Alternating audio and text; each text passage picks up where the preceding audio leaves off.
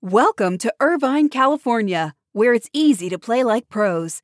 At the heart of Irvine's competitive culture is Great Park, the region's premier 194-acre multi-sport complex, equipped for youth teams to Olympians and everything in between. Plus, Great Park's expansion is underway.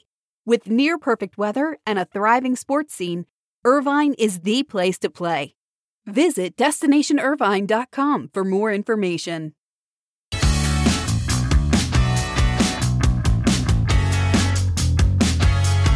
I hope everyone has a fantastic Thanksgiving week. We will bring you the Buzzcast today through Wednesday, and then we will be off for the holiday.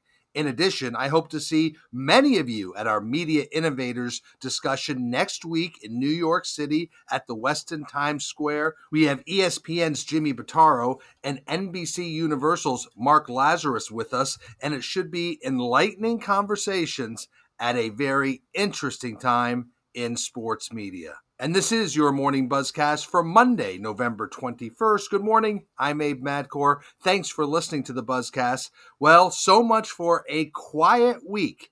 Last night, around 10 p.m. Eastern Time, Sunday night, I began getting text messages from sources alerting me with the shocking news that in a Sunday night stunner, Disney has brought back former CEO Bob Iger to be company CEO and has pushed out his hand-picked successor, Bob Chapek, who has been CEO for less than 3 years.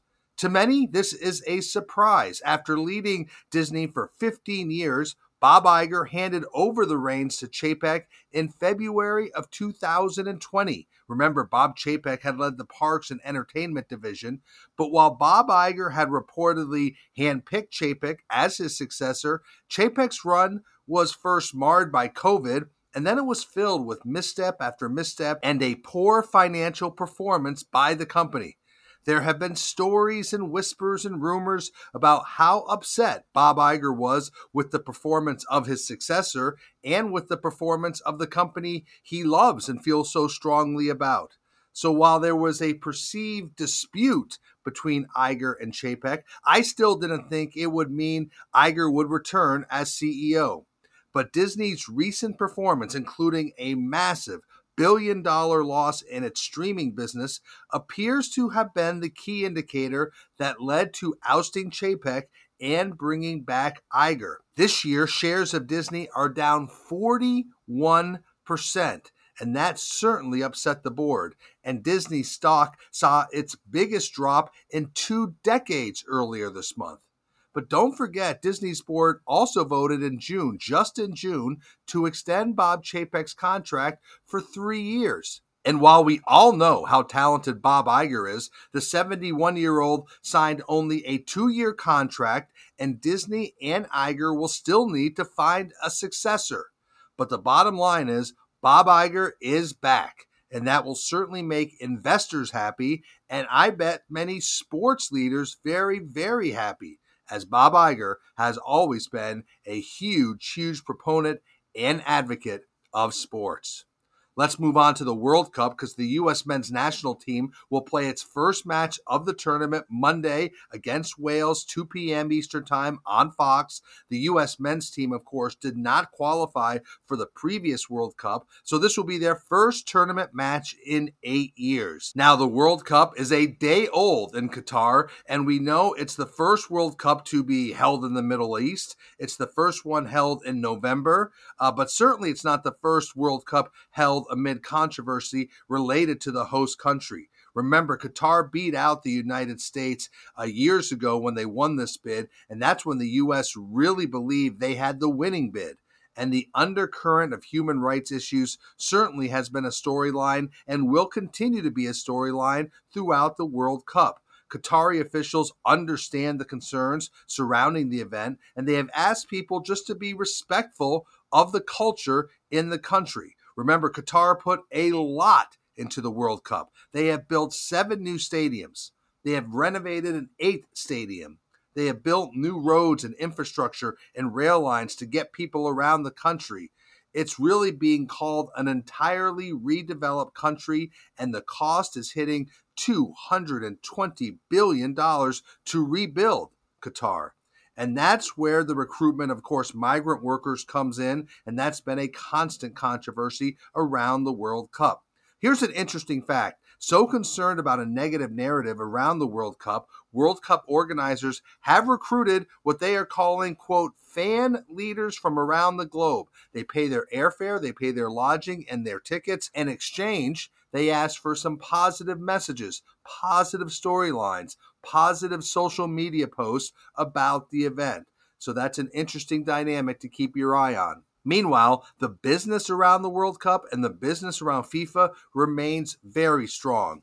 FIFA earned record revenue of about $7.5 billion for the 4 years leading up to the Qatar World Cup. That is all in commercial revenue. That's $1 billion more than the previous World Cup in 2018. And the money's only going to get bigger. It is likely to approach $10 billion in commercial revenue leading up to the 2026 World Cup in the U.S., Canada, and Mexico. So again, the business of soccer, the business of FIFA, very strong. Now, I will say the decision to remove beer from the general seating areas surprised many in the sports business I spoke with over the weekend. Nobody could believe that FIFA and Qatar would make this move just 2 days before the start of the games. FIFA President Gianni Infantino said over the weekend that the decision, it wasn't a significant one, and there were various reasons for not allowing beer sales in the stadiums. Now, he said that the beer ban was made jointly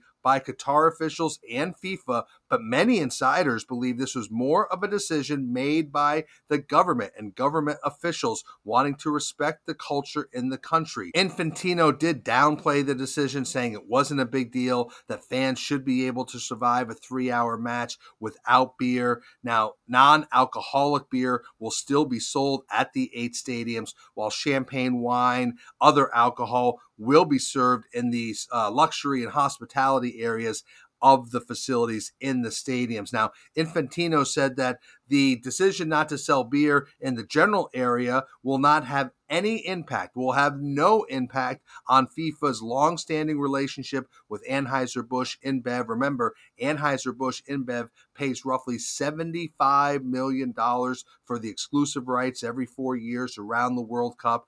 Infantino said they've been partners for decades, and they look forward to being a partner for the future. But an interesting story here. We haven't heard AB's side of it, but this will be a storyline that will continue throughout the World Cup. I'm sure we're going to talk about the World Cup a lot on the Buzzcast in the days ahead, but now let's shift to college basketball, because looking to the future of the NCAA women's basketball tournament, the NCAA committee reviewed a study into the potential benefits of moving the women's Final Four to a different weekend than the men's Final Four, but have decided right now to stay the course and keep the existing schedule. Now, the committee did announce that 7 cities have bid for the next 5 women Final Four sites to be awarded from 2021 through 2031. The list includes 2 cities that have never hosted the event, so it shows the interest in the event.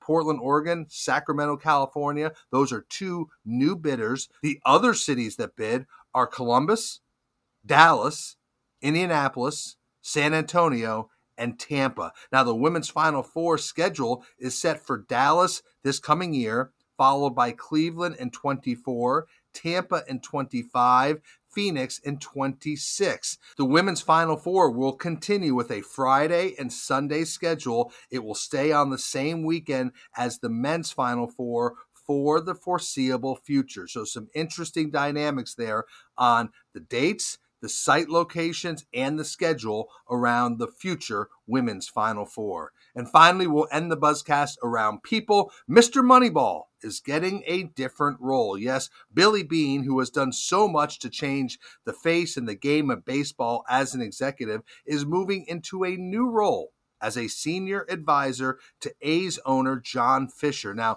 Billy Beane will provide John Fisher with guidance on broader organizational matters and non-baseball issues.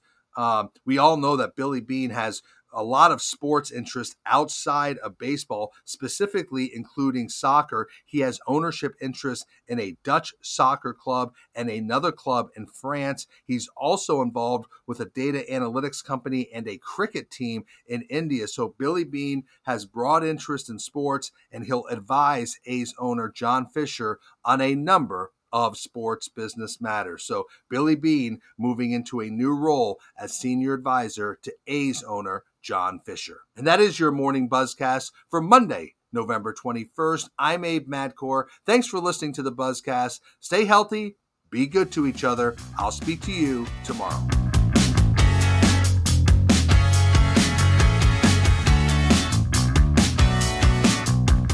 Welcome to Irvine, California, where it's easy to play like pros. At the heart of Irvine's competitive culture is Great Park, the region's premier 194-acre multi-sport complex, equipped for youth teams to Olympians and everything in between. Plus, Great Park's expansion is underway. With near-perfect weather and a thriving sports scene, Irvine is the place to play. Visit DestinationIrvine.com for more information.